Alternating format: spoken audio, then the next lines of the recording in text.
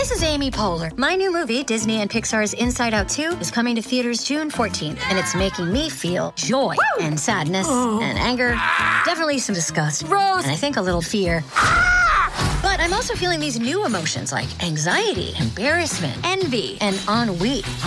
It's what you call the boredom. Okay, that one was weird. It's gonna be the feel everything movie of the summer. Disney and Pixar's Inside Out 2, rated PG. Parental guidance suggested. Only in theaters June 14th. Get tickets now. We took it all. We brought them to our land.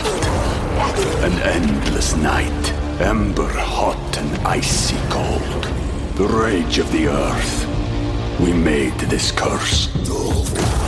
Carved it in the blood on our backs. We did not see. We could not, but she did. And in the end... What will I become? Senua's Saga. Hellblade 2. Play it now with Game Pass. No Jumper, coolest podcast in the world. OG Macro in the building. How you doing? What's up, Adam? Kicking it. You feeling good? Get right up in there on the mic. Don't be scared. Pause. Feeling all right. Decent. Feeling decent? I survived last year, so I'm happy. Yeah, you're a guy who's been through a fucking absolute avalanche of shit the past 2 years, huh? Yeah. Let's talk the update. Let's talk about, I'm just very curious to start with the fucking flesh-eating bacteria situation. Yeah, man, that shit just kind of hit out of fucking nowhere, bro. That was a kind of wild situation. What, you got it in the hospital or some shit? All right, so I bought my girl like a diamond ring. That part's important because you have to understand why I didn't think anything was wrong. Okay. So I bought my girl a diamond ring on her birthday, which is like November-ish, like late November. But is this will you marry me shit? No, this is like I really, really love you and I never bought a bitch a diamond ring. Okay. Right? So I get her a diamond ring or whatever. And the next couple of days, I end up with like a cut on my eye. So I'm thinking like we was just like fucking or something and my eye got cut. Nothing of it. Okay. And over the next couple of days, I have to go to Seattle, handle some business. So I get to Seattle and everything's cool. And then like later that night, my fucking eye, it feels like, like you get like a hair or something stuck in your eye, trying to wash it out. So I'm spending all night trying to wash this shit out and nothing's moving, right? So I'm like, what the fuck is that? And over the next few hours, I end up in a situation where some racist shit happened at the hotel. I end up outside. They end up putting my shit outside. A long-ass story with that. But more or less, over the next 2 days, my eye end up swelling up. And I'm at my boy, Mr. Nice Nice. Shout out to Mr. Nice Nice in Seattle. He ended up at his house, and my eye swells up to like the size of a fucking baseball. Okay. And so I catch a flight back to L.A., and once I get here, I go straight to the hospital, and they try and tell me that the only thing that's wrong with me is that I have like an infection in my eye.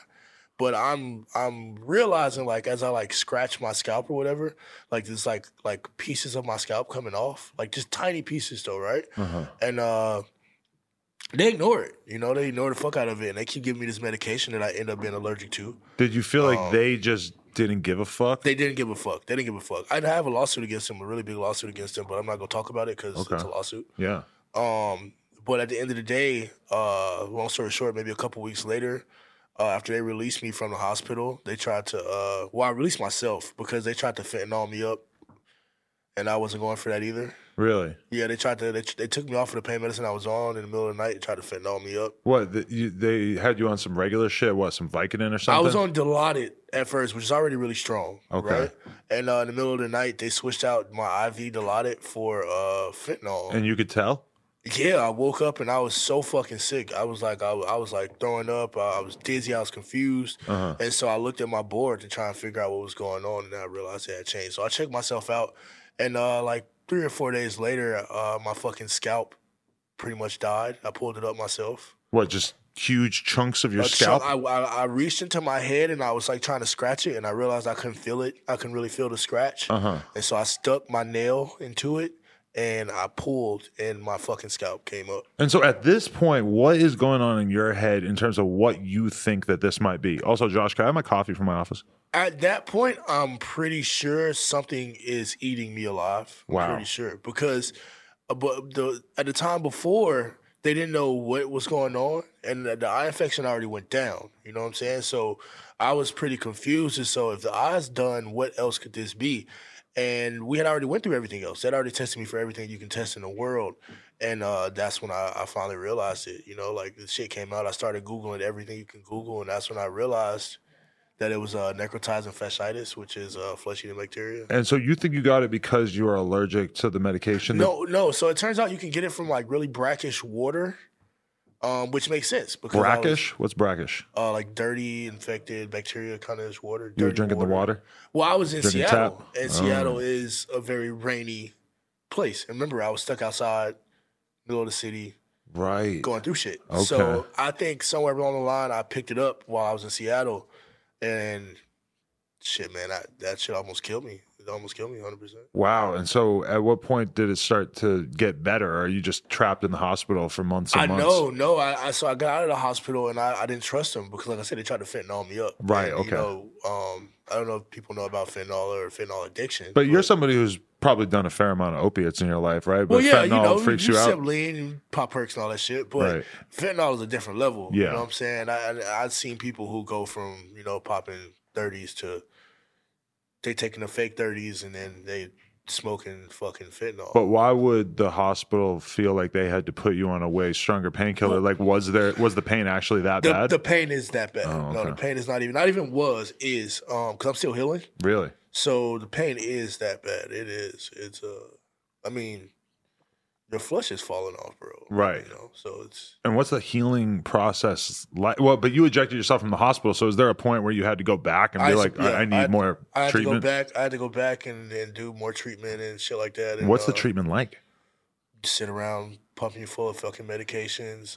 When I got back home, I started doing like natural remedies like aloe and black seed oil. And you feel like that stuff works? It was working. Yeah, it works. It does. It's a process, but it does work. And I had one of my homeboys. He like abandoned his whole life and moved up to LA and took care of me like 24 hours a day. Wow. Day in, day out. At nighttime, fucking waking up in the middle of the night, putting fucking aloe and stuff medication in me. So yeah. Damn. So was there a point where it almost seemed more likely that you weren't going to make it in this whole situation? Yeah. I remember distinctly, I was watching the fucking Saw series from like the beginning to the end. Right. Because my mind state was like, okay, let me watch something where people are in more pain than I'm in. And it'll even it out. Right. You know what I'm saying? And at that point, yeah. Because I remember scratching my head. I remember like that night, it was like I had a sensation like, man, just scratch your head. And I scratched it, and fucking half a pound of flesh just fell off my fucking head, and my head was just like, it was a fucking blood puddle on the floor. And I remember at that moment, I just screamed. You know what I'm saying? Like, what else to do? How do you describe your mind state dealing with this to your mind state with dealing with the whole car accident that situation? Was cool, you know, right? Because that seems so manageable in comparison. That was so easy, but it probably seemed kind of shitty at the time. But in comparison to this, where you don't even know what the fuck is going on, the eye shit was easy because it was like as soon as it happened, I got surgery. As soon as it happened, I called a plastic surgeon and it's something that they're used to. They've done this a million times. They told me like, hey man, you'll probably keep your eye, you'll be good. You know what I'm saying? Like the surgery kind of expensive, but it'll be all right. And they put it back together and I paid for it and everything was cool. So do you still have to wear the eye patch because of the previous situation? Or no, I'm wearing an eye patch because of now. Right. So I lost a lot of flesh. Like, it ate down to the bone. Right. So if you can imagine regrowing, you've had injuries before and shit like that. Right, not my eye so much. Yeah, not in your eye so much. But if you heal all those layers down from the bone up. Right. It can take a while. And a lot of people have to go through amputations when they're dealing with necrotizing fasciitis. At a certain point, were you just thinking that was pretty likely that you were probably going to lose an eye? I didn't know how you amputate a head. Yeah, right. Like, what are you amputating? Yeah. I didn't know how the fuck you cut a head off. But was it ever a worry that it was going to spread to the rest of your body and shit too? Well, that was the only good part. I wasn't seeing it spread to like my hands and shit. I remember at one point it had spread to my cheeks, and I had like these fucking holes, like you could damn near actually like see through my face. Right. And I remember at that point I was really fucking creeped out. Yeah. After off air, I'll show you some pictures if you want to see them. I mean, to be honest, it's kind of nasty. Yeah. It's some gruesome shit. I'm not gonna lie to you. It's some fucked up shit. But so I got them. During all this, though, you said that your girl left you because of this. No, she didn't leave me because of that. That's not really what happened. But she treated. My thing was like this. All right, so me and my girl wasn't together for a lot of time, and when we're not together, I don't really give a fuck about that. I don't care about that. Like whatever you're doing is what you're doing. But my thing is like we've been best friends for years. Oh, really? Right. So it wasn't about pussy or nothing like that. It was just, you're my best friend, right? Like I moved from China to here for you, right? So at the end of the day, if something this major is going on, you should be there. Right. You know what I'm saying? And she wasn't there at first. Like she was not there. You know what I'm saying? Like I said, my friend had to move up and abandon his whole life to take care of me. You know, and this is somebody who, like, you know, I took around the world and, you know, did everything you can imagine. If girls dream about the shit that I did for her, you know. So at the time, I was like, you know, really like, yeah, fuck you, bitch. What do you think her motivation was with that? You think she was just fucking scurved out, or did she want to just move on? She had a really rough year herself, though. She had like 3 family members die back to back. She had like her uncle died, and then his son died, and then her granddad died, like back to back to back. That's though. rough. Not even like 5 months apart. I'm talking about like her uncle died, and then his son died like a couple weeks later, and then her granddad just randomly found out he had like stage 4 cancer like a month or 2 later. You know, it's crazy how we just spend so much time fixated on all kinds of superficial ass shit of who's beefing with who and who's dating who and shit like that, and then like occasionally there's just real shit, like somebody gets sick. In a general sense, it's obviously like the way you got sick is like a very random ass situation that it's not like I know anybody else I've ever heard that happen to, or like, but what you're describing happening to her too, like just losing a bunch of family members. Crazy, like people right? go through real ass shit that has nothing to do with the industry, music, entertainment, etc. And occasion, you know, it's like I remember like Cam was always my favorite rapper, and then all of a sudden his mom died, and it was just this like. It's weird. It's like it's he just disappears. Yeah, for bro. That 6 stuff months. is hard. Or no, she got cancer. I'm sorry, she didn't die at that time. She got cancer, and then he has to like move to Florida, and he's taking care of her. And it was kind of crazy for me to see my favorite rapper like just retreat from the spotlight for a while to deal with some real shit. Yeah, people don't understand it either. You know, like when you just because we're still human. You know, and they And my thing was too, you know, during most of this, you know, I'm still living. At the time, I was still living downtown, so you know, I would like, you know, walk out, go get groceries and shit like this. And luckily, I can honestly say thanks. I fuck with LA so heavy because a lot of my fans and a lot of people would just like walk up and just like give me hugs and shit. Like, yo, bro, we see what you're going through. Like, you know, keep fighting. Like, keep going. Like you changed my life. Like you know what I'm saying. A lot of people talk shit about you, but you know, without you, I wouldn't have made it through this. I wouldn't have made it through that. So I want you to know, like, you can make it through this. Like, you got us. Like, and I mean, it wasn't like 1 or 2 or 10 or even 100 people. I'm talking about it was a lot of people. A lot of people. That's Still crazy. people to this day. Did you feel like at any point that people were joking about the shit too much? You see motherfuckers laughing about it on Twitter and shit that ever That's some offended bitch you? ass shit. You know what I'm saying? Like, I never let it affect me because at the same time, you gotta understand, like I was more worried about dying. You know what I'm saying? Like I wasn't sitting around reading fucking Twitter comments and shit. To be honest, I was playing fucking Division and Xbox and fucking medicating and shit. That was the only thing that was keeping you going? That was it. Medicated, so you're just fried off pills, just playing video games? Fried. I mean, because at the same time, I didn't have anything else I could do. Right, what are you going to do? Yeah. I didn't want to be around people because I was afraid about, you know, I got open wounds and shit, so I didn't want anybody to get any kind of infection whatsoever, which, thank God, I didn't get any infections until I got into, like, 2 fights. I got into a couple fights. With who? I'd rather not even bring their name up. What, like street fights? Yeah, like some street fights. And then you spread it to them through... Nah, fuck no. It's not I thought that's what you were saying. I'm like, No. I got into a couple fights, and their dirty ass hands got in my wounds and infected it. Yeah, nasty. Who are you fighting out here? I mean, I'm still me, bro. You're still in the streets? To a certain point.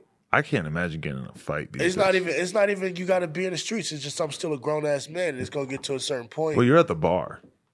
Well, I mean, is that what does it? It's just like, bro, I mean, I keep a lot of my shit under wraps, you know what I'm saying? Like, I didn't come into the game trying to be like the hardest nigga, but I got all the credentials. But are you still going out and shit? Because I feel like I've seen you a lot of times, like on Sunset, going to the bars and shit. I'm still at the bars. I'm still on the rocks. Right. On the rocks on Sunset. I was just listening to it on the album. I'm like, oh, he's on the rocks. He's got the rocks and the That's socks. my house. Everybody know that. Everybody go to On the Rocks know that's my house, period. Really? So you want to be known, like when you die, that's going to be like the way it is with like Lemmy and the Rainbow Room and shit. You want like that you were part of that? Yeah. I mean, it's not even just like wannabe. Like we done some real shit in there. You know what I'm saying? Like we have some real stories in there. Right. I'd rather not tell on the podcast. Really? But yeah, we got some real shit going That's on. dope. You don't hear a lot of people really like having pride and just holding down an establishment. Do you feel like it's like an episode of Cheers when you walk in there, everybody knows your name? Well, I feel like it's part of being a rock star. I feel like as a rock star, you're supposed to have a hangout that people remember you for. You know That is what I'm cool. saying? And all these I'm not a rapper, I'm a rock star. So I feel like in a city of rock stars that I had to carve out my own spot. And I did. You know what I'm saying? And my respect was earned. It wasn't given. It wasn't like people just was like, oh, yeah, let the black kid in and no shit like that. Really? So it's like you got to get beat in to hang out at the Roxy? Nah, you don't got to get beat. It's You not don't some get real jumped shit, in. no? But we got members, though. We got keys. Like, some of us got keys. Really? Yeah, we got You have a member key keys. to the bar? Yeah. You're like fucking I'm Barney 07 from The Simpsons. I'm 076. Yeah, we got numbers. We got key numbers. Damn, you're down with Mo from the Hill. Do you ever have a flaming Mo at the bar? You know Nah, what I'm talking bro. about? Do you watch The Simpsons? I don't watch The Simpsons. Damn I'm not it, a all Simpsons person. All right, I feel you. I'm a Rick and Morty Family Guy person. Oh, you're a modern. You're a millennial. How old are you? I'm 27, 28 in April. You feel like a young old head? Yeah. Fuck it. I don't understand these kids. You've seen too much at 28. I seen too much. Yeah. I did too much, seen too much. It's rough when you're in that position. A lot of people at 28 just still getting fresh in the game. They're like, ooh.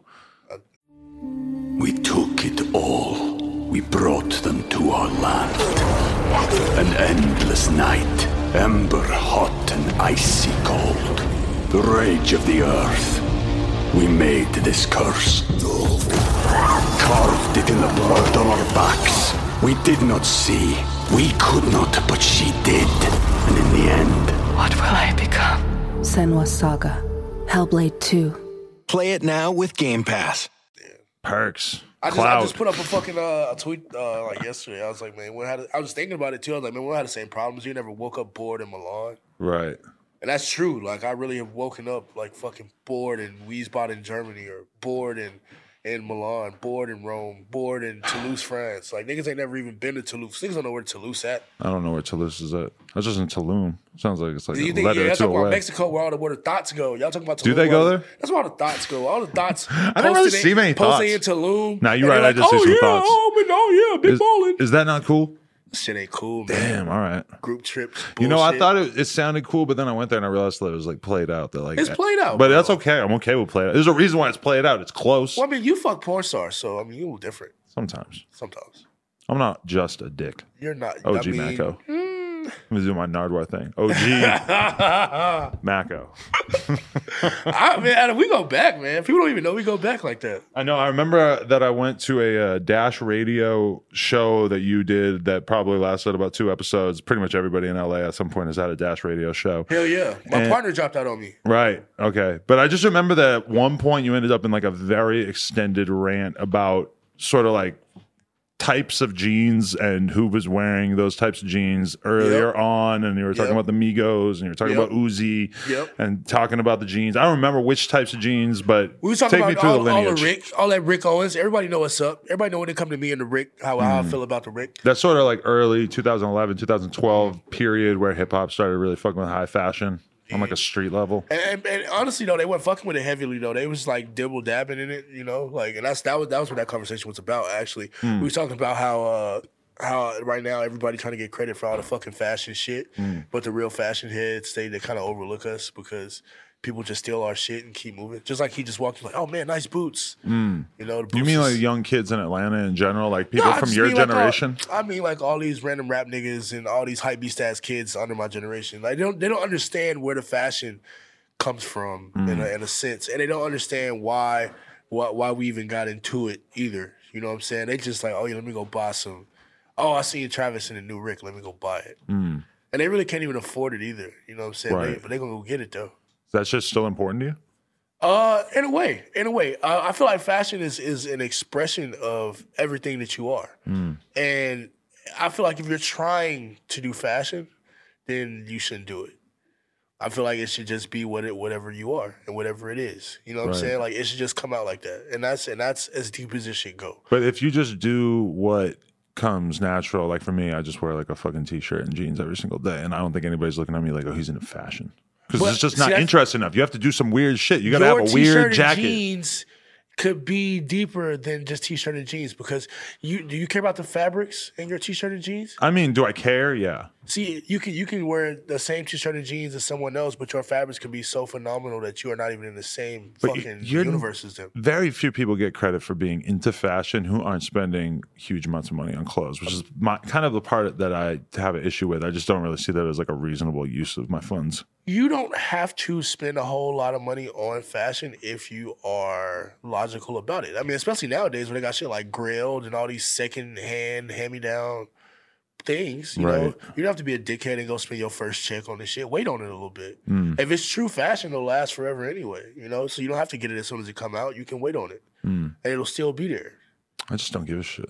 I mean, you shouldn't give a shit. You fuck porn stars. Right. But, you know, there's a certain extent to which I'm 36. I feel like I'm getting closer to like 40 and stuff. And I see certain people that are in sort of a similar position to me. Like the most obvious one, like Joe Budden, where he wanted to transition out of that rapper role. So at a certain point, he had to stop wearing sweatsuits and start wearing the nice pea coats and the fucking wingtip shoes and all this shit. Right. I just don't know if I got it in me. I don't think you ever have to do that, though. I don't think you ever have to do that. I mean, one, you're Adam. Right. 22. But maybe at a certain point you want to be thought of differently. Does that ever occur to you, like that maybe if you wore a suit every day, you could just be thought of differently? I think you can be thought of differently without wearing a suit every day. I mean, look at what you built in a short amount of time. But just like you're saying, though, clothes are an expression of who you are. It is, but if you don't give a fuck about it and you can still build an empire, then that is who you are. But don't you think you're sort of like also projecting? Like, there's a reason why, like, you and your young generation from Atlanta, et cetera, were attracted to all the designer shows because it represented a different level of taste and quality that wasn't available when you were really young, right? Originally, we was wearing the high fashion because we was doing scams and jugs and shit. And if you look like money, then money will come to you. That's originally why we started doing it. We originally started wearing all the high-ass fashion because we was trying to get the kids to come let us do work while running scams with them. Now, whether when you ran your scams, you took people off and you didn't give them no money, or you was like somebody like me where we ran our scams, you know, so we paid people off and made sure they got a lot of money so they would keep spreading like, hey, yo, go fuck with bro because he give you money. You know what I'm saying? Either way, you still got to look nice. Will the unwritten scam history of Atlanta ever be communicated? Will there ever be like a documentary? I hope not. I hope not. Nobody ever get a game up like that. Why is the scamming world is still thriving from your perspective? People still eating off that shit, man. People still eating to this day. And every time I hear one, I ain't gonna say no names, but every time I hear these little niggas giving up game, like it's cool, like just to get on for a second, that shit lame, bro. That shit hella lame. You think TJX6 is snitching on the game? I'm not saying no names. I ain't getting into no beefs. I'm not doing no shit with you, Adam. I'm just saying at the end of the day, it's niggas who got kids, niggas who got families, niggas who got cases, and all sorts of shit, and niggas who fight in their cases using the money that's coming from these techniques that's been thriving for years. And the more and more they keep putting that shit out there, the less and less effective it is. I'm corporate now. I feel for MasterCard and Visa, Discover. I hate to think of the shareholders suffering. Fuck them. Just kidding. But do you like who put you on? Did you have like an OG? Like in terms of the scam and shit, how was it explained to you? Because there are so many legends and stories you'll hear about such and such rapper who was coming to LA, Airbnb jugging. No, but see, the Airbnb jug started. I will give this one nigga this credit for this. The Airbnb jug started with my niggas. I ain't gonna lie, we did that first. We turned that up. Who else? Name names. And statute of limitations is up. I'll give this nigga one credit. The nigga Theo Ferragamo is the nigga who really put everybody on that. He got everybody out here. I remember when niggas couldn't even come to LA because they couldn't survive out here, and he started putting niggas in Airbnbs. And that's the only credit I'll give that nigga. I'll give him that 100%. He did that. That's funny to think of that being an era in which, you know, a lot of young kids were able to sort of make the leap to LA through this specifically. It's turned on so many careers because niggas was able to come out here and stay out here, right, and thrive like that. But I remember back in the day when I used to run into Quavo and Offset and them at the Apple Store in Lennox and shit back in Atlanta. You're saying they were scamming too? Back in the day, we all was. What? Back in the day, that was a long time. I mean, they multimillionaires now, so they don't give a fuck. Do you think Takeoff's pieces were hidden? Takeoff didn't want using pieces. Takeoff, I don't even remember Takeoff being there. I think Takeoff was too young. Oh, he wasn't down? Well, think about it. Takeoff was younger than that. You think, does that impress you when you think about it? Offset went from scamming at the I'll say my dog, Apple man. store. Salute where to he's at Offset. now? I That's crazy. I always do Offset with Making because Offset is just a savage. He's a savage in all sorts. When it comes to the hustle, to the mindset, to where he always distanced himself from the bullshit that's around. So I always knew Offset would be fine. But there's only a few people like Yachty is one of the only ones with like a record of getting arrested for scamming in the game, right? Who else? I mean, that's what I'm saying. You get caught, you're not that good at it. Isn't that crazy though that he's like clean ass image and shit, and he's like And he's a scamming nigga, right? When I did his first interview, I didn't even know it, and then somebody sent me his Wikipedia afterwards. I'm like, what the fuck? I wish I could have asked him about that. He definitely would have shut it down. I got all the armed robberies and shit, and niggas don't know about that either. It's about what we choose to show. Really? And that's the other thing people don't know. It's what we choose to show. Really? So you beat mad cases people don't know about? When I got signed to QC, I had cases on me heavy. Really? Yeah. That's kind of part of the QC ethos, right? Yeah, I think it's part of it. I think you have to have heavy gotta cases on you. You got to to be even in the get over streets? there. Yeah, you got to. I feel like you got to be in the streets to even get over there. You mad at QC still, or is that relationship a little? What happened? I don't talk to them, but I'm explaining this in a way where it's understandable. From a business aspect, I understand that what they tried to did. freeze your career at a certain point. But let's look at it at the facts, right? Uh-huh. What artists do you know that hit like I hit that never went on tour with a major artist? I mean, never. Like not even one. What artist did I go on tour with? But None. what was the motivation on their part, do you think, to hold your career back? Was it the fact that you were just volatile, that you weren't easy to get along? I think I was too rambunctious. Right. I think from what it was that I wasn't a controllable asset. I was an asset, but not a controllable asset. And I feel like if you are trying to manipulate the way that they end up manipulating, that you need a controllable asset. And I'm not going to say who or what I feel became a controllable asset, but I think history shows itself to what it was. And if you look at what I was able to accomplish, I mean, you got every time people hear OG Parker, it's me, baby. You know what I'm saying? Every time you see the Deco records, every time you hear the Larry June records, you know what I'm saying? Every time you look at the history, who's running around with me then? Doja Cat, all these people. You look at it and you say, damn, well, where was Mako in the history of shit? Mako was always there in the history of shit. So QC had plenty of opportunities to say, look at what we're doing. Look at the fashion. Look at where this guy's coming from. But if you do that, if you give me that light, if you give me that shine, you can't take it back. You think it was just a personal dislike that you guys developed for each other? That it seems to me like that was probably bigger than any other element. That was bigger than anything, and that was because there are some things that happened off camera that was real. Really? And tell us about them. No, fuck no. Some shit. No matter how I feel about somebody or what it is, some shit remains in the streets, and it'll always be that way. And I respect P to a level where. I remember some shit happened and P pulled up to my house in the hood. You know what I'm saying? I remember P was able to call me like, hey, man, grab this, you feel me? Come, some shit going on. And then, I'm right there. And you were there. And he remembered that too. So do you feel like that relationship was strong enough that you should have been able to work through whatever kind of issues y'all had? I feel like at this point, we should be able to work through it. Not that I don't want nobody to try, I don't want them involved in my career or like that. I'm just saying, like, you giving out bags of money to see who can free JT and all this other shit. Nigga, just give me my just due. Because we had conversations about this. You know what I'm saying? That this empire getting built. You know what I'm saying? We had this conversation. If you look at the history of shit, there was no QC over at Motown or QC over at Capitol Records before there's OG Mako. OG Mako gets us to Capitol Records. OG Mako gets us to Motown. It was me and rest in peace, my homie Young Greatness. You know what I'm saying? It was me and Greatness over at Motown. And then Skipper wasn't there yet? Skipper, but no, they never did. Everybody was there. Bigos then was still signed to 300.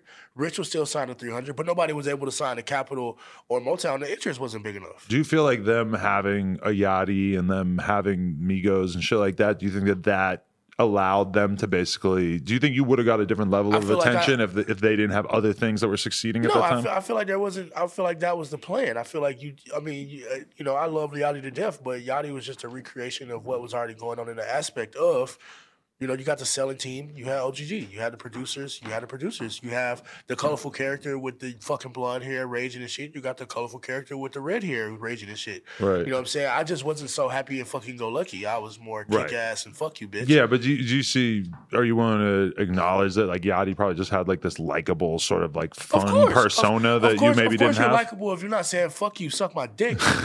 You know what I'm saying? Like, where every other second line was like, yo, fuck you, suck my dick. And I still feel that way. Fuck you, suck my my But dick. you started to piss people off, don't you think? I don't Like, give a fuck. We're doing business, not feelings. Right. And I went to a label that I felt like it was. We're supposed to be the street nigga label, right? Uh-huh. All right. So it was certain stuff that, like I said, certain stuff that went on off camera that was street nigga shit. You feel me? It's in the streets. Keep it in the streets. Don't put that involved in the business. If niggas can't handle themselves in the streets, that is what it is. Like at this point now, I got nothing to fear. You feel me? Like nigga, I almost died last year. You know what I'm saying? I almost died the year before that. Right. So I'm supposed to be afraid of death? Why? but do you think a lot of people would be scared to even speak on the QC situation Yeah, because fuck they're no. sort Of course they will, because those are very, those are people of respect. Right. And I feel like also it's a lot of fuck niggas out here too. Like I said, even no matter how I feel about certain shit, I still have enough respect for P where it's certain shit that happened I would never speak on because certain shit remains in the streets. And you keep it to the code of the streets. And that's what it is. And if you've never been in the streets, then I don't expect you to keep no code of the streets. If you some square ass nigga, then you go and tell Adam 22 what happened to you and go tell mommy and daddy. You know what I'm saying? But if you a street nigga, then it is what it is, and you let it happen. But I also feel like, just like if you go and you make 1 million bricks after you rob me for a brick, right? When the time comes, give me back my 1 million bricks. You know what I'm saying? You ain't got to give me back all the bricks you ever made. You think they made millions off you? I think the process in which I got us to made them enough money to all own boats, Ferraris, Rolls Royces, and buy chains every week. I think without my album that never even got released, without the process that I got us to, without me getting us to Motown in the way that I got us, I feel like there is no QC the Empire in the current state that it is. Right. Does that empire happen still? Yeah, I believe so. Is it hard to not sort of turn into this like resentful person that is just like I did that angry? already. Did it already. You did that persona and you feel like you're past it now? I did the resentment already. It did nothing but eat me alive. And that was more deadly than a fleshy bacteria. Just to sit there and stew in that shit. And it fucked up my creative process, and it fucked up my process as a human being. You know what I'm saying? I wasn't able to grow because I was too busy being pissed off. When you look at it and say, damn, bro, look at all I was able to accomplish. Look at how much stuff was stolen from me. People taking my sound, people taking my look, people taking all this, and all this label got to do is say something. Like they ain't even got to give me all the credit in the world. Just say something like, man, y'all remember Mako doing all this shit beforehand? Like y'all remember all this shit? Right. I remember when my first projects got put on streaming, I had to actually do that myself. I had to figure out a workaround to do that. They wouldn't even put my music on streaming. Because for a while your shit was getting taken down off SoundCloud and streaming sites and stuff. But what do you think their motivation was for that? Do you think that they really just wanted to absolutely freeze your career so there was no chance of you? What other motivation was there at that point? Right. Because you don't hear about a lot of people getting that kind of treatment in the music industry these days. You feel what I'm saying? So if we can run through a bunch of shit and say, oh, it could have been this, it could have been that. But what other real motivations are there? And I remember when I was doing things on my own, I would get responses. They never knew I was getting the backdoor responses, or people was telling me what they was doing actually. But they was. And I found out when there was certain magazines that wouldn't pull me up or talk about me or speak on me because of certain things. They was in fear of the relationship with QC falling apart, so they wouldn't talk about me. You know what I'm saying? Or certain artists that everybody like they hard, but they really bitch ass niggas because they wouldn't say certain shit because they was so afraid. Oh yeah, QC won't fuck with me. You know what I'm saying? Managers, oh, QC won't fuck with me. And at the same time, QC was still doing what QC was doing and still not fucking with them. That's the craziest part about it. QC still didn't fuck with them. So, it's funny because I'm picturing Coach K or P watching this, and I feel like they probably don't give a shit. They'll probably be like, oh, that sounds kind of gangster. Yeah.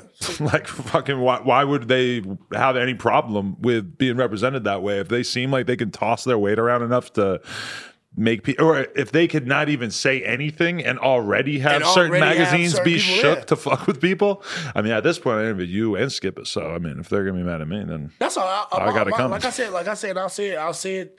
Yo, P, hey, we good, bro. Just those bags that you keep handing out to everybody, just throw me one. That's all I want. I feel like I did a lot of hard work. I feel like I did my part. You remember that conversation we had in Studio B that day? I feel like I did my part on that. So if you can fuck with me, I would appreciate that. Other than that, wish me well. I'm doing fine. Mako got that flame just dropped. It's going crazy. Do you feel like that is the kind of thing from your life experience that you've seen happen a lot? Because I'm not going to be honest, I don't really see, even the richest guys I know don't seem like they're really like throwing people bags just to be nice. No, I don't. Nor do I expect it to happen, but I'm still going to say what I say. Yeah. I don't, because at the end of the day, I've done what I had to do this whole time, and I've been fine. Right. Just like you said, you see me around LA. I don't look like I'm having any sort of problems. Every time you see me, I'm doing just fine. Pop up in the same spots. So how do you feel about your financial situation right now? Like probably a lot of we people are all curious. wish everything could be better. I mean, I'm not riding around in fucking boats and Coolacons. Me neither. No yachts. You know what I'm saying? But so yeah, of course I wish that I could have that. But I also feel like through my own work ethic and through my own drive that if that's for me, that I will attain it. At the same time, I will never not say what I believe is duly owed to me. But it must have been like maddeningly frustrating at a certain point because you still have this certain amount of clout attached to your name at this point because of the songs that have popped off. But then you have someone stopping you from even putting out more stuff. So you feel like it was frustrating. my sole thing that I have to offer is my artistry, and I can't even put my artistry out. Yeah. It's got to be tough. It was tough. But I mean, nobody took pity on me. Everybody thought I was just some fucking one-hit piece of shit, you know, and everybody told me I was supposed to be trash and yada, yada, yada. People even now say, oh, yeah, QC dropped you. I'm still signed to QC right now. You know? But so, do you wish you could put an end to that, or? Do I wish I could what? Get out of that contract? Or is that... I wish I could leave QC and stay with Capital. Yeah. Oh, okay. If I could leave QC and stay with Capital, I would be fucking ecstatic. But you're able to put music out now, right? Yeah. So you're just hoping that QC doesn't give a shit?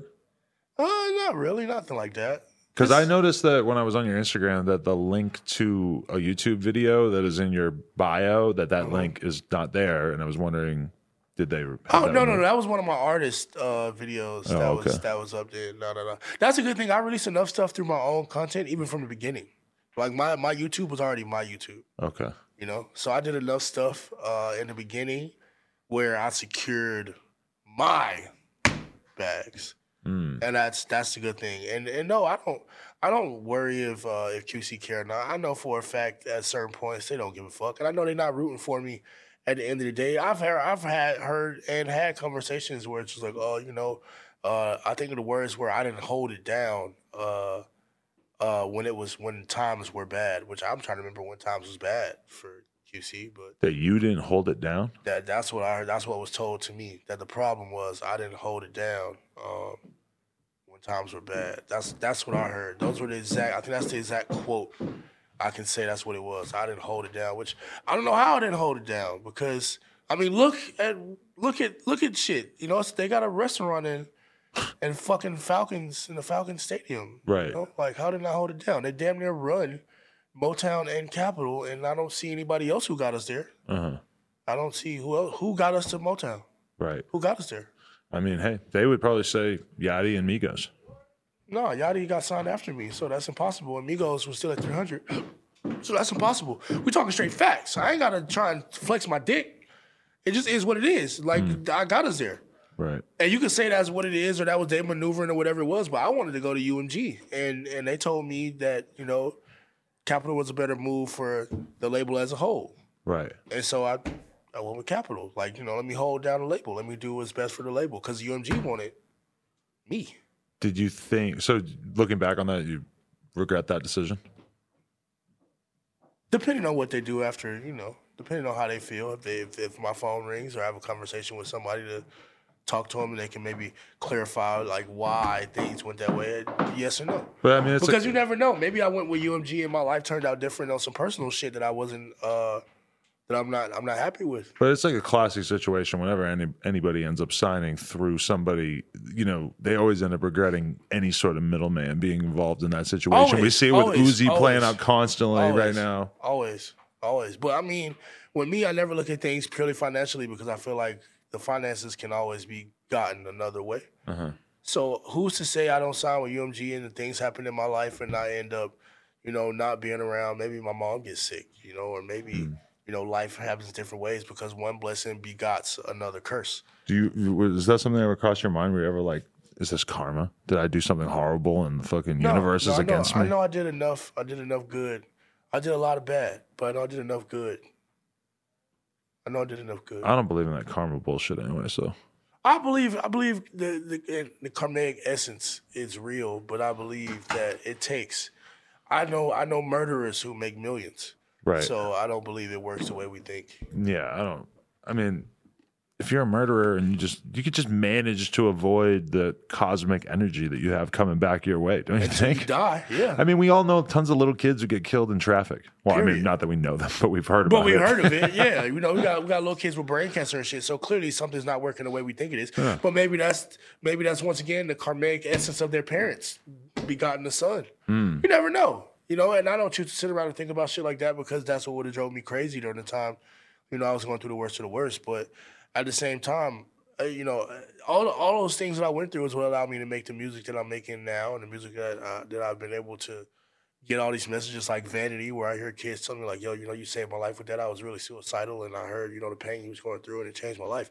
And when I tell that to my friends and the people closest to me, I mean, how do you quantify that? Right. How do you quantify the amount of lives I saved? And I wouldn't have made songs like Vanity if I wasn't going through the things I was going through. When I was having the conversation with Trinidad James recently, he was talking about how he feels like he's been pretty much like left out of the conversation of, you know, influential rappers who did song, like, you know, he's just basically saying that even though he is oftentimes thought of as a one-hit wonder, which is a thing you deal with as well, his one hit had massive cultural ramifications, but it doesn't really get mentioned like that. Or you feel like you're in a sort of similar Nick box? is a real Atlanta legend, though. I remember when I was running around in the streets, we used to go shop at Nick's store at the Underground. That's how I actually even met him before he was Trinidad James. Okay. He was just Nick at, I think the name of the store was Ginza. Mm. We used to go buy all our drip from Nick. And I feel like he does get left out of that shit because I know if I was at his store shopping and buying shit, I know I wasn't the only one there. Right. So I feel like it was a whole lot of rappers and a whole lot of people who was going to see him had that same fashion before he blew up as Trinidad James. Right. And after he blew up as Trinidad James, I feel like there was a lot of adjustment that came from his style. But I also feel like there is one thing. He didn't Getting go a little bit more. He didn't go so much and so deep into the kids. He didn't go and function with the kids as much. And I feel like that's why he might be in that position. I'm in a position where some people call me a one-hit wonder, but the other side of that is the people that don't call me a one-hit wonder call me a certified legend. I don't have there's no other side to mine where it's like either a one-hit wonder or you're this or you're that. It's either one-hit wonder or you're a fucking legend and all your shit is crazy and you ahead of your time. I mean, you and Trinidad James both kind of got hit with the asshole, like, persona thing. And when I say that, I sort of mean like the media, you know, there was like just certain incidents that Just sort of shit on us, crafted yeah. like a narrative. With him, it was like, oh, the hate New York thing. With you, I remember there was a big Meninist controversy. You And called that was yourself the a craziest Meninist. shit ever because Meninist was a fucking joke. Right. It was a joke Twitter. This is like us very early in our understanding of like feminism and male toxicity I basically and got shit Me like Too'd. that. Yeah, but just for quoting nothing. a Twitter account. For quoting a fucking joke Twitter account, people tried to say I was some misogynist fuckboy. I remember a girl threatening to stop hanging out with me back in the day because I followed the Meninist account. Because you followed the Meninist account, yeah. And was people pissed. was. I mean, and just what I'm saying.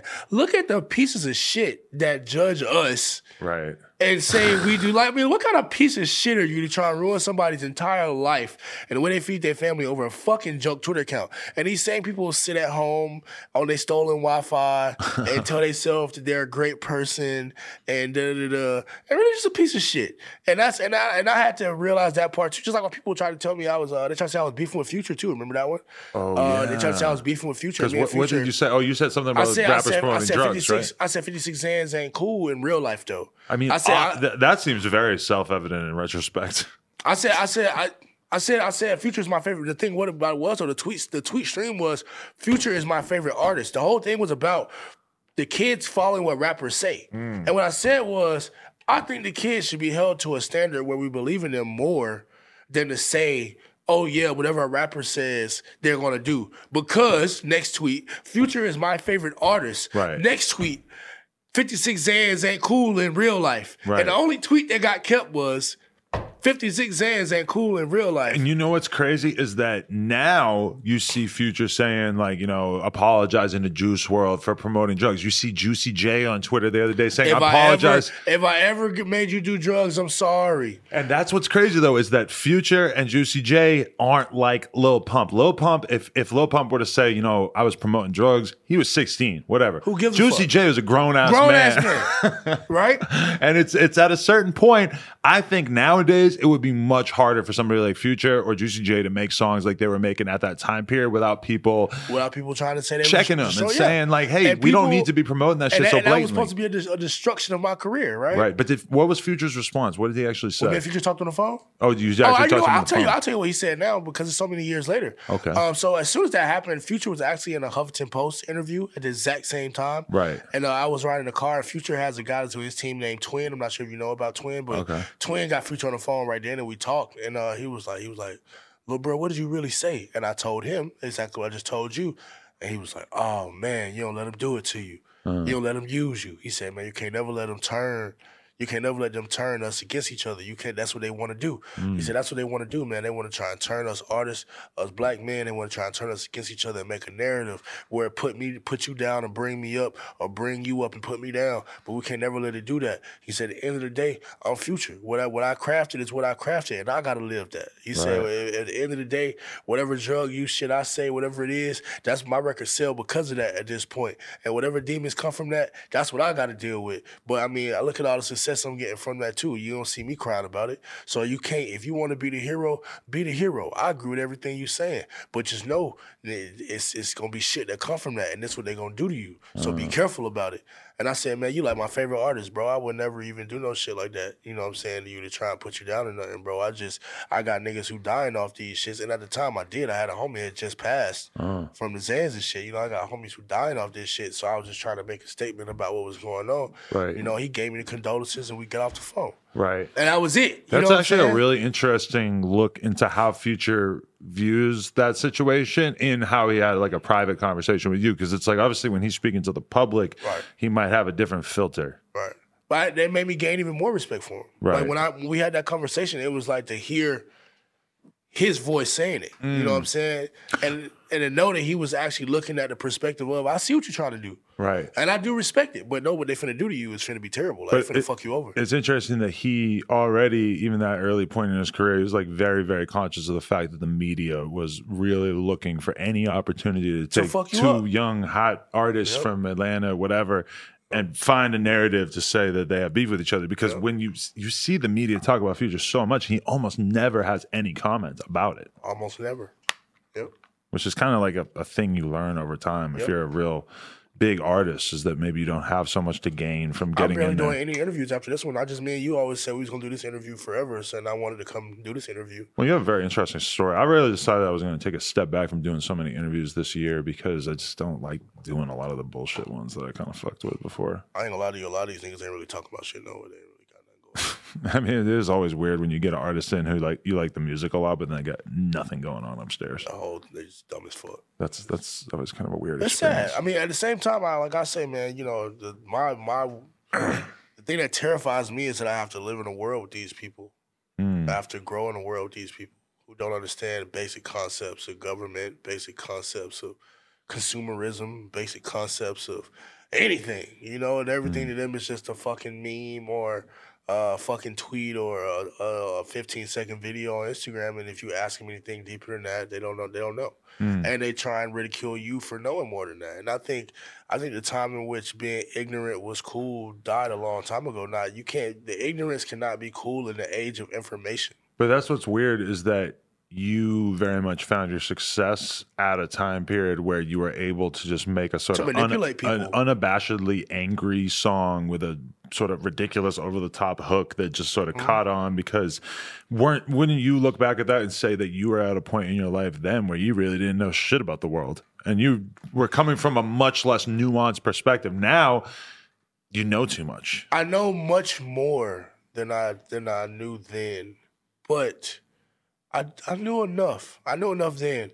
And to be honest, I wish I wouldn't have affirmed so many things that I knew then, now, right? I wish I would have kept it a mystery and kept it in the dark for myself, for my own peace. Because I see so many people who aren't aware of things, and I'm just it's apparent to me, and they live such happy lives. Right. You know, that whole ignorance is bliss thing. But I feel like, ignorance can be bliss, but you still have to know. Right. Even if you don't want to know the monsters in the closet, you still got to open the fucking closet, you know? Right. And I feel like when I made that song, I knew the monster was in the closet, and I knew that if I let the monster out, that what would happen, you know? I knew it would happen. People always say, did you know? Did you know? Did you know? Well, I only knew because I was a rappy, what I call as a rappity rapper. Like niggas like Jid and all them, you know, rappity rapping ass niggas, that's their whole thing. Can I out rap you? Can I do more punchlines or greater metaphors than you? I felt like I was doing the same thing at a level. Me and Jid even got songs back then where we going back and forth, you know what I'm saying? And that shit wasn't getting me nowhere. You know, it wasn't getting me where I wanted to go. It wasn't that it wasn't respectable, but it wasn't getting me where I wanted to go. And I wanted to be a rock star, and I realized I can't be a fucking rock star coming up here fucking rickety rapping and rappity rapping and shit. I gotta go out here and rage and get the people something that they can just fucking scream at the top of their lungs and feel like they free. Right. You know what I'm saying? And that's where the whole You Guessed It thing happened. Right. And that's why Fuck 'Em happened right after that, because that was my thing. Like, you know, I want to free the people. I feel like it's enough anger going around right now, but what if we like alchemy, you know, you can exchange that anger for something positive. Yeah, I mean, you deserve the credit for just being in tune with the culture enough that you could tell that there was a different attitude or energy coming down the pipe in terms of rap music. You know, that there was going to be a lot of aggression coming out that we maybe hadn't seen through like even the earlier in the 2000s. You know, there's a lot of weird rap happening, but it wasn't. There wasn't screaming. They wasn't showing their emotions about it. And if it was like all downtrodden and fucking druggy and shit. Because when you have Odd Future and ASAP, who are sort of like painting this picture of like this fun young lifestyle, right? You kind of need the angry element. And if you've been watching the culture long enough, you always can see that happening. That like you can only have disco for so long before you have like punk energy they to counteract it. You know, yeah, they got to. They got to balance each other out. And you know, and that's why it happened again when you come with like people like 6ix9ine came in, he came in right on that edge, or you had you had to balance. Like I feel like, you know, rest in peace, X. You know, X was. And I told him that, like, yo, you are exactly what I was meant to be. And the fact of you're combining those worlds of you have this melodic embrace of the dark parts of the world that happens, and then you are able to free those same people in the same album, sometimes in the same song. That was the crazy shit about him, was that he was able to do it both. Because at the same time. When you look at hip hop right now, it's like you have very much this sort of like rougher, angrier shit that is popular, and then you have like a lot of shit that's just much more melodic that really almost doesn't have anything to do with rap at this point. Those are like the two sides of it, and he sort of personified that. And I told him that. I told him that to his face, and I'm happy I was able to do that at LA Live. I was like, yo, bro, you know, that's really. And he asked me that. He asked me about that too. He was like, bro, how do you get through it? Like, he's like, bro, knowing that. He told me, he's like, bro, I know. That's what he's like, I know. He's like, well, how do you do that shit, bro? How do you get through it? Like, how do you get through knowing like this was supposed to be yours? And when he said it, he didn't even say it like real arrogant, you know, like he said it in a way like he just turned around, like, and you seen like, you know, it was a fucking massive, packed out, sold out crowd, and he was like, this was supposed to be yours. Wow. Like, how do you deal with that, bro? Like, that shit would drive me crazy. And if you ever talked to X, you know, he was real about when he said shit. But did you take offense to it? Nah, fuck no. Like, I knew what he was saying. Right. I was like, well, I mean, as long as somebody like you happened, then it was all worth it. Right. You know what I'm saying? That's what I told him. That was my response to it. You know, like, as long as somebody like you happened, bro, it was all worth it. And I remember, I still got the video on my phone. He did that song, the Suicide Pact, right. Fuck my life up. Right after that, he like ran up to the top, to the second level of the shit. It was like hanging off of the rails, like he was trying to jump off. He did that right after that. And it was like, in that moment, like, you know, I felt vindicated just from the fact of him existing. That's why, I remember him dying was so crazy to me, because it was like, you know, after all of that, after everything get realized, did they just like take his flame out like that? Right. You know? That's crazy. Yeah. Like, when I think about him, I always just think about like, he was just such a volatile person. The energy around his whole career was so crazy and when I think about that first tour he went on and how fucking insane that tour was, and how every day there was a different story about some crazy shit. Yeah. And it just makes me wonder, like, is somebody whose flame burns that bright, like, it just doesn't, it almost feels appropriate that it didn't burn for that long. Like somebody threw nitrous and gasoline on it, right? You know, it's like in some way, there's a little bit of a silver lining to the fact that we don't know what a 50-year-old Kurt Cobain is like. Yeah, no. That we only got to see this short period. At the same time, though, you can't. I mean, I feel like I look at it like this. You know, if X was Kurt, do I get to be Ozzy? Because you got the Lord of Darkness. You know, still Ozzy. You see Ozzy is still Ozzy till right now. And I mean, Ozzy them did. I mean, they. Shit, you want to talk about fucking rock star? Right. They rock starred. You know what I'm saying? But it never got to him. And I always think about that too, dude. I mean, X's flame was fucking massive. Do I go ahead and accept my flame growing bit by bit every year?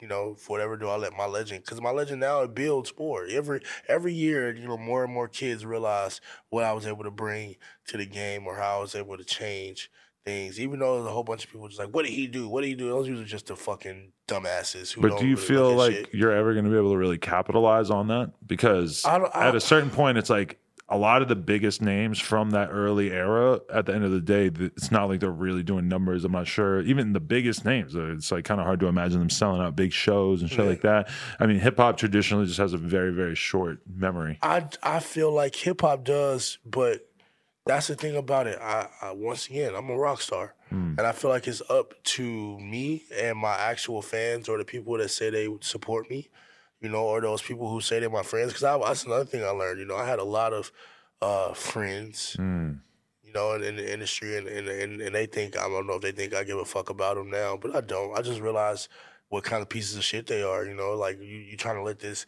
holding on to this bit of fame and ignoring a phone call is how you hold on to it. You know, that's your grasp at it. Like, oh yeah, I'm still too big to answer this call. Right. You know, like that's all you got. I mean, what the fuck are you really doing? And I always wonder why people do that. You know, if you got so many guys who feel like they was left behind on this rampart, right? Why don't we all come together and put shit out? Right? And if we push it out, enough of us all push it out together, right? When we get some kind of acclaim for it, if your base was this and my base was that, why not work together? But you look at these fucking mega dickheads and everybody complains separately without working together. And then they say, oh, no one loves us. I mean, really, you never know who love you because you're too busy trying to dick ride or get to Future and get to Kendrick and all the people at the tippity top instead of working with your fellow man who's like right there next to you. And I think that more so holds all of us back than, you know, the would you ever be able to live up to those expectations you have of being a legend? I feel like all the legends got to be legends together. That's how you only a legend because the overall story is told, right? So who would be on the like Legends of SoundCloud rap tour that we're proposing here? I mean, if you ask me, you gotta. And Dex is still right here in the middle of the kids now. Dex? Dex, definitely. Dex, very influential, yeah. But, I mean, he's sort of someone who just felt like they were just making the same song over and over, and it's just sort of people that they lost interest. Dex did a lot of things to his career on his own. Too many features, too. He's one of those people who I can honestly say I don't feel like anybody fucked over their career, but...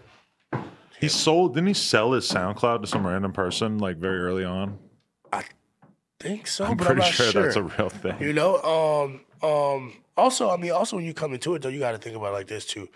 Even if it's, you see how hard it is to even remember some of these people. Like I'm sitting here now, like trying to rack my brain. Like, okay, who's there? Because you got people that pop in and pop out, like OT Genesis, right? He pop in and.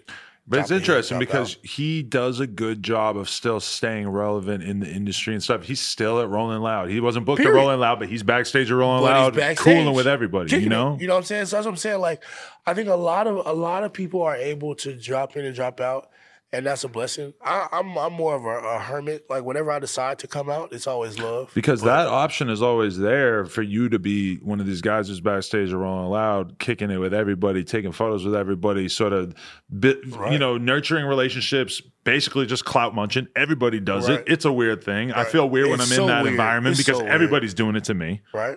It's so weird. And I'm doing it a little bit to other people too.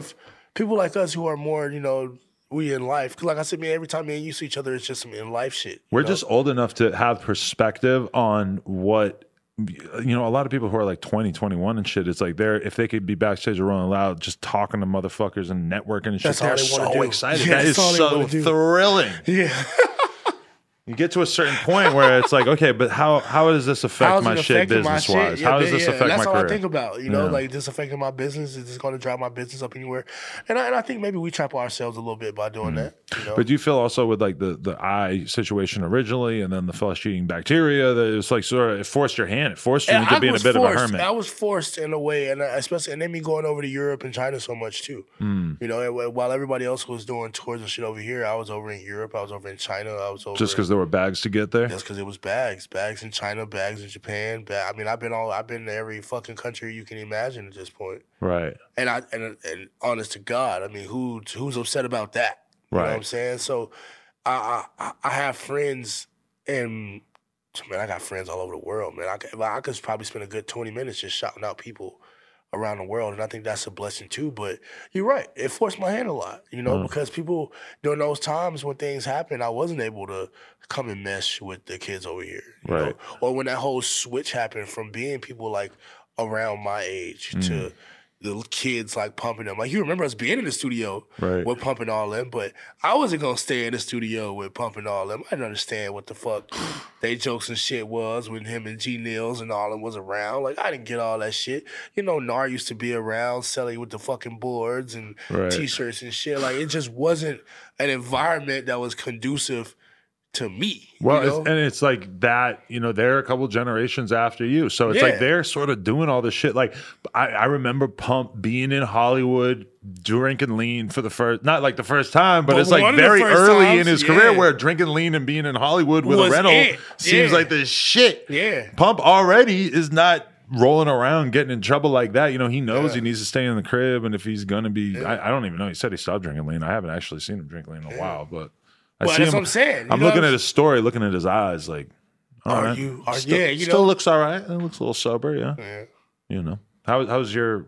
Actually, pause. I have to piss, like so bad that I never do this, but I got pissed so bad. All right, piss break done. Okay, what's your personal drug use like these days? Like, how hard do you party? I stopped smoking weed. What? I barely drink at all. What? Even when you're at the bar? Even when I'm at the bar. What are you drinking in there? Sprite? No, I'll get one gin and juice. Okay. Still got to keep it player, but just one. Right. Only one. The only thing I actually do take is my pain medicine. That's about it. Really? And I mean, I'm kind of forced to take it. Yeah. I have no choice. Would you prefer not to? Yeah. At this point in my life, yeah, fuck yeah. Because it's been a year straight. I went 26 years without ever taking any pain medicine whatsoever.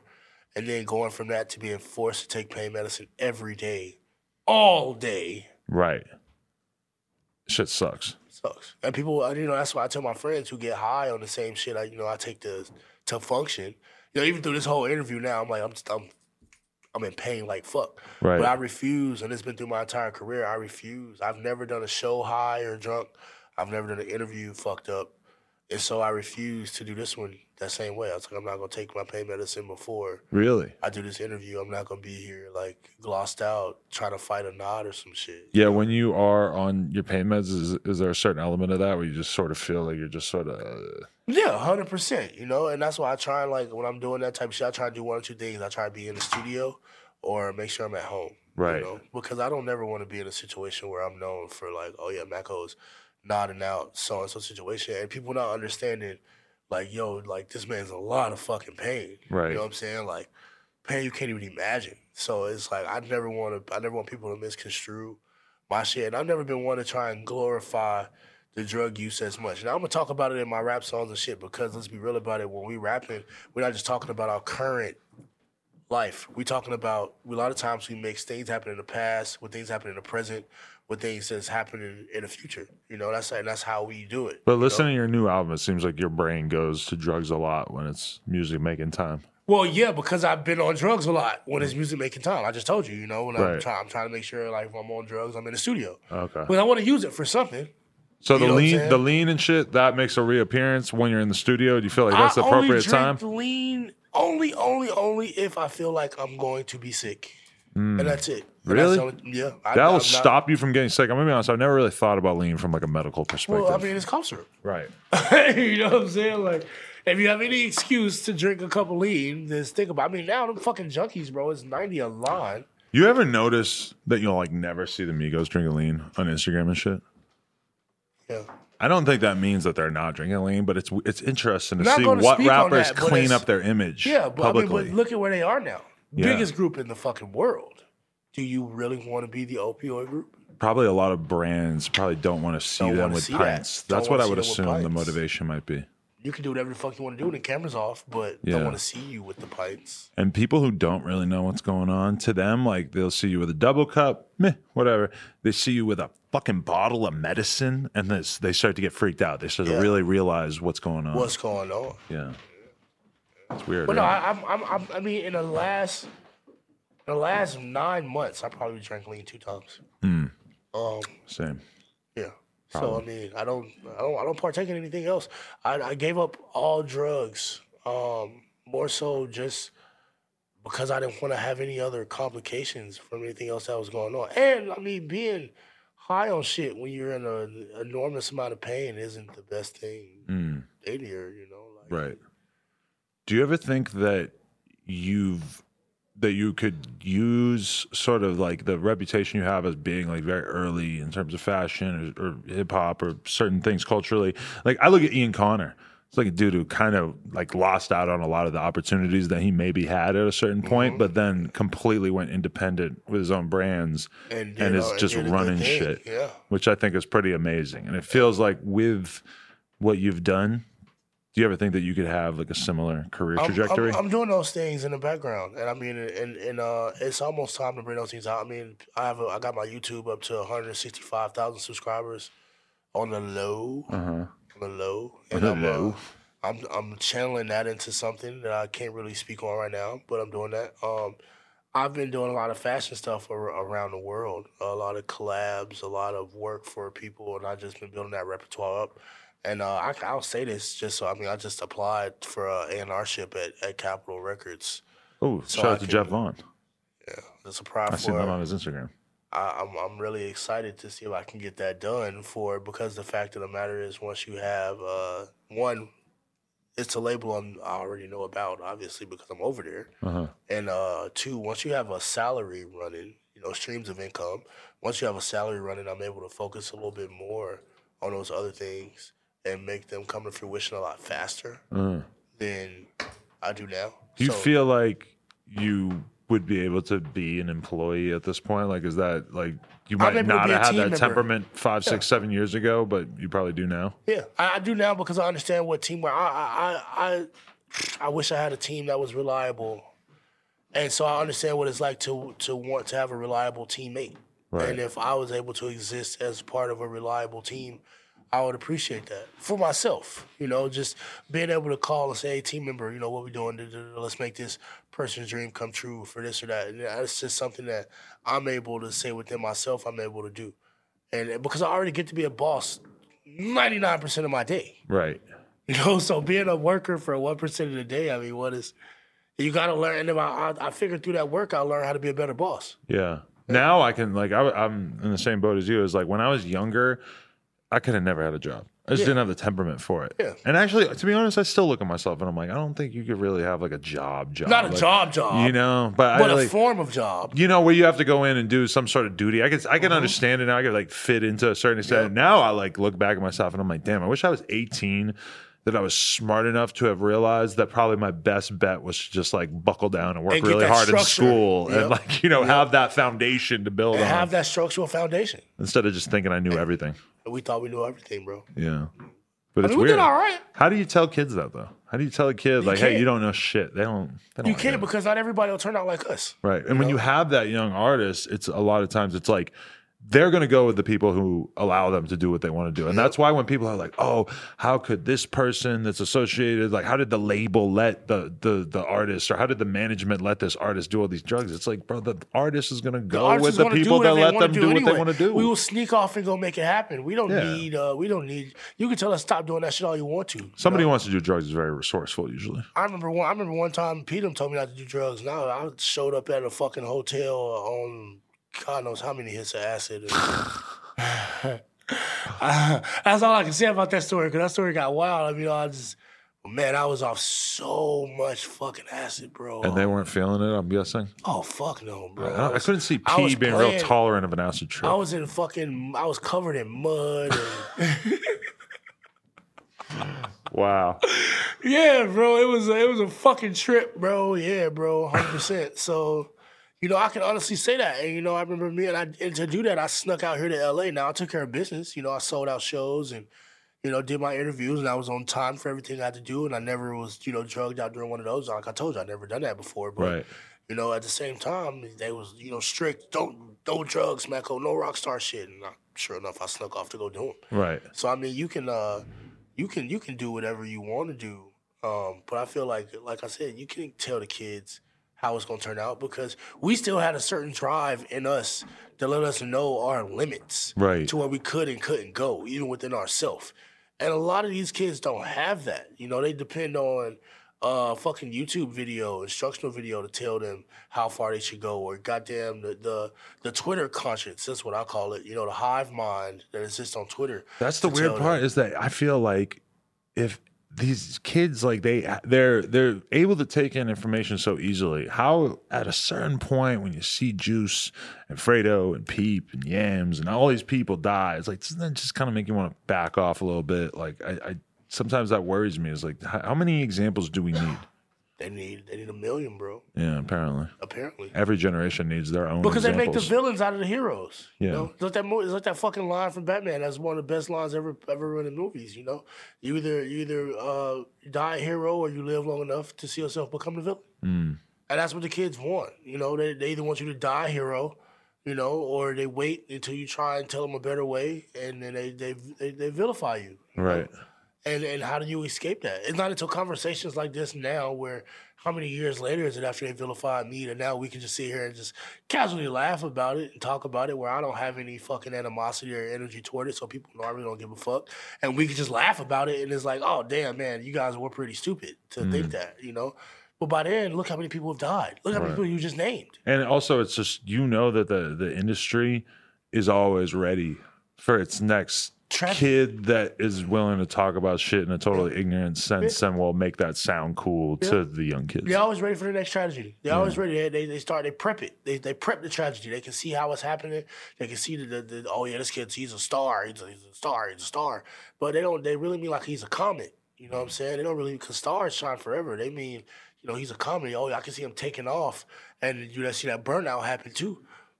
And they don't try to stop it. Let me ask you this though. Do you think that, what should the management and the label do in a situation like Juice WRLD's, where you have an artist traveling constantly, in the studio constantly, making a shitload of money, making a shitload of music, but he's all fucked up on pills?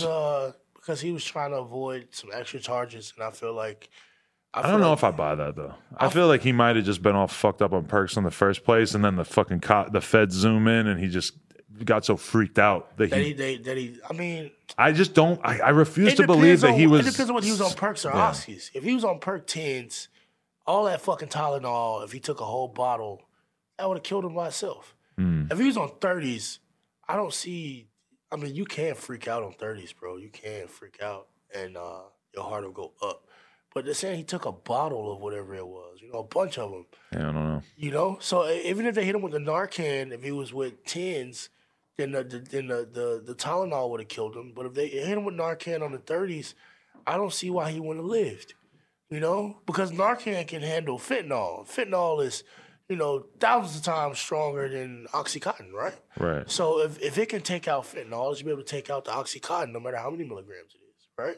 So I'm feeling like he took a bunch of 10s, maybe, and that's what killed him. I feel like that Tylenol, because they said his heart, they said they hit him with the Narcan and he came back, right? He was conscious and aware, and then he seized and his heart fucking dropped out, right? That sounds like a Tylenol overdose to me. It sounded like his blood thinned out and he couldn't clot right. Are we still just we're waiting on more information about exactly what happened? Information for that, but at the same time, I feel like either way it's a tragedy because you can't control his situation. I mean, look, I never really was like heavy in his music. The girl I care about, she's really heavy in his music, and so I started listening to it like super heavy, like right before he passed and right after, and I can hear him speaking on his own drug use, you know, and I feel like he knew that it was copious, but I feel like he was still teeter-tottering between heavy use and addiction. You know? Because when you're addicted, it's a lot harder for you to speak on it so clearly. When you just want people to leave you alone so you can do your drugs, then you speak on it in an intelligent manner. Like, okay, look, this is, I know I'm doing these and it could kill me and whatnot, but like, yo, chill out. You know what I'm saying? I'll be all right. And I feel like that's how he was speaking about it. So I don't think he just OD'd on the plane and just like, oh yeah, fuck it, I'm doing all the pills. You know, I don't think it happened like that. No, I mean, I definitely don't think he wanted anything like that to happen. But I mean, I will say that Juice is different than somebody like Pump, where Pump, I don't know if he's even doing drugs now, but I never felt like Pump wanted to hear it in terms of like people telling him how bad the drugs were. Right. Whereas Juice would gladly engage in a conversation about it. He would gladly, like, the conversation will go there all the time unprovoked to end up talking about, I remember him asking me one time, like, I took 7 the other day, you think that's bad? I'm like, yes, I think that's bad.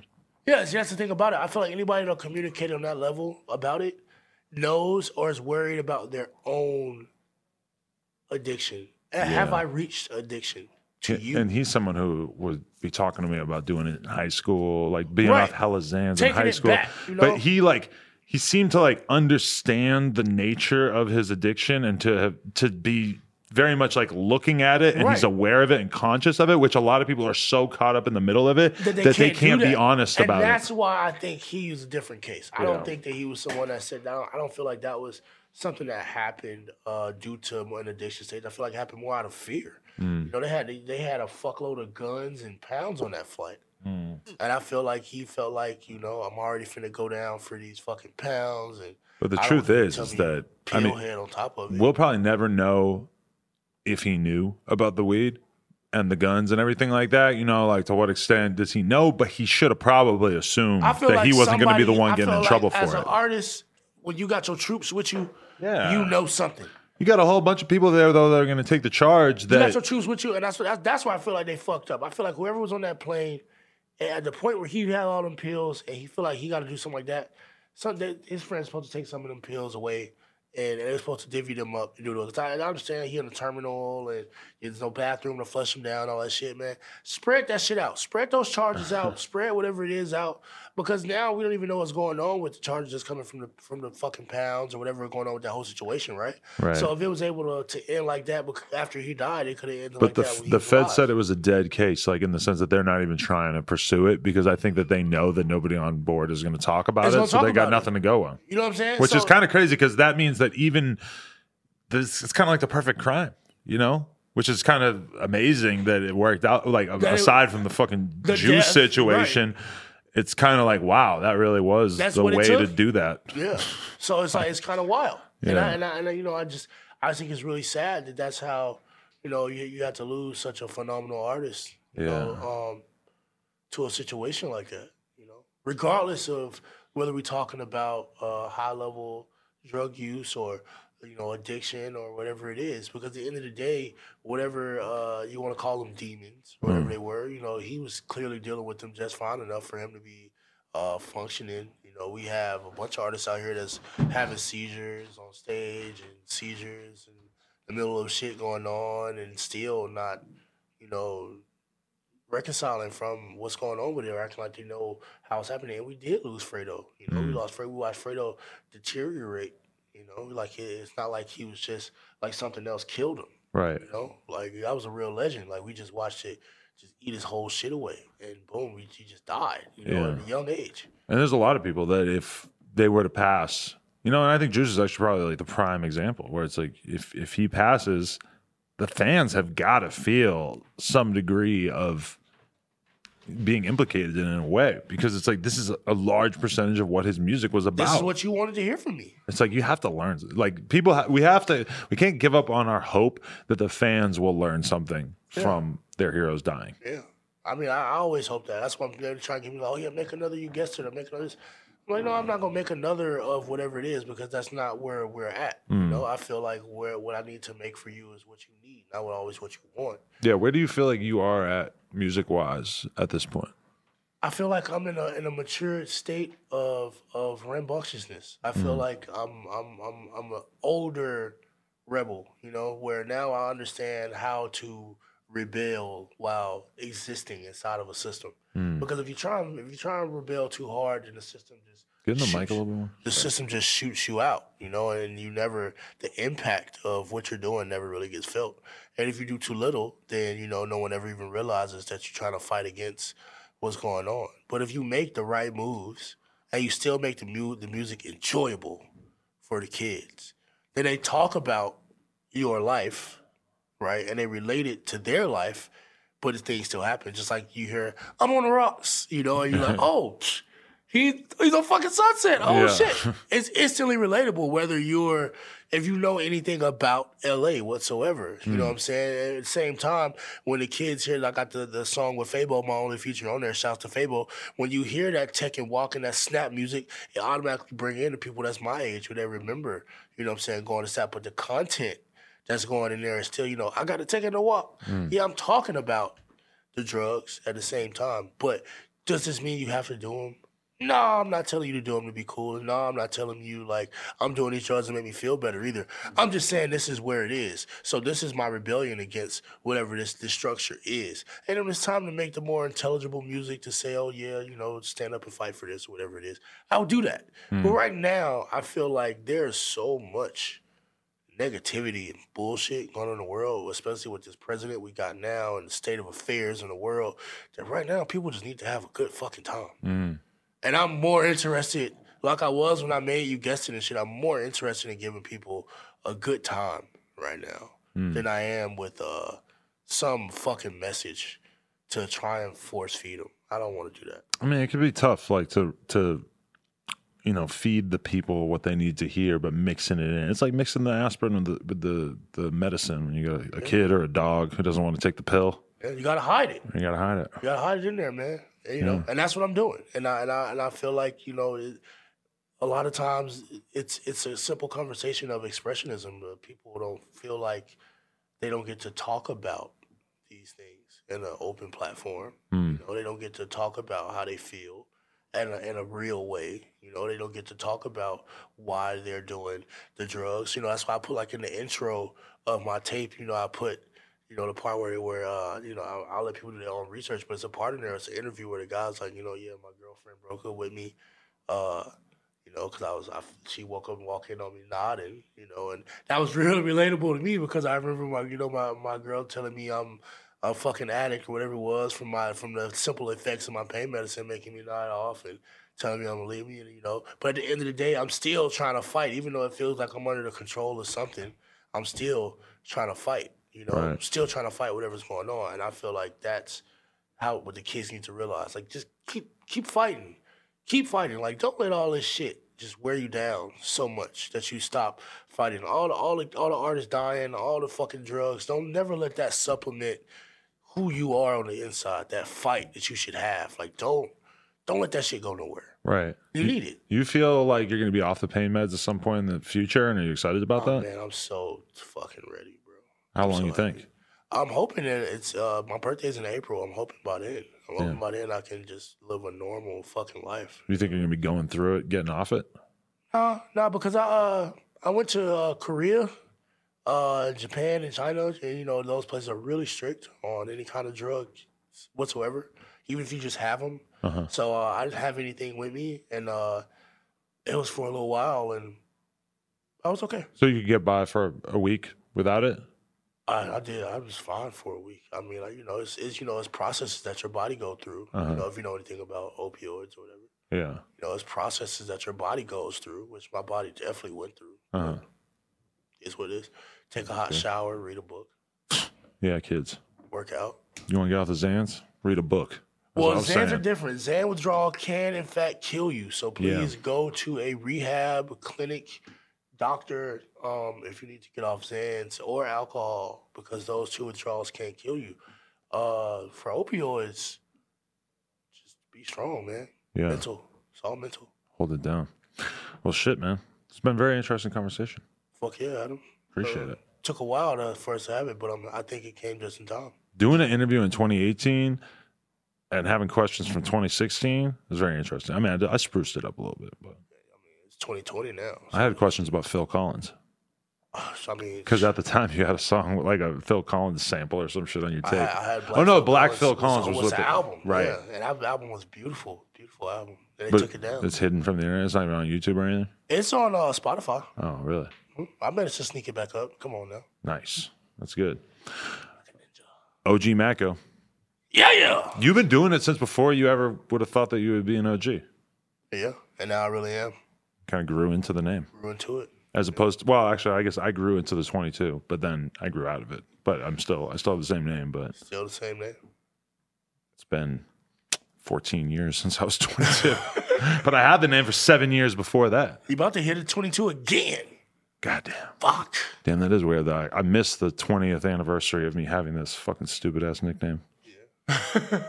Can't wait till I'm 45. Yeah. That'll be great. OG Mako. Adam 22. Appreciate you, G. Coolest podcast in the world. Check us out on YouTube, SoundCloud, iTunes. Like, comment, and subscribe. NoJumper.com if you want support. Go listen to my man's project. Mako got that flame.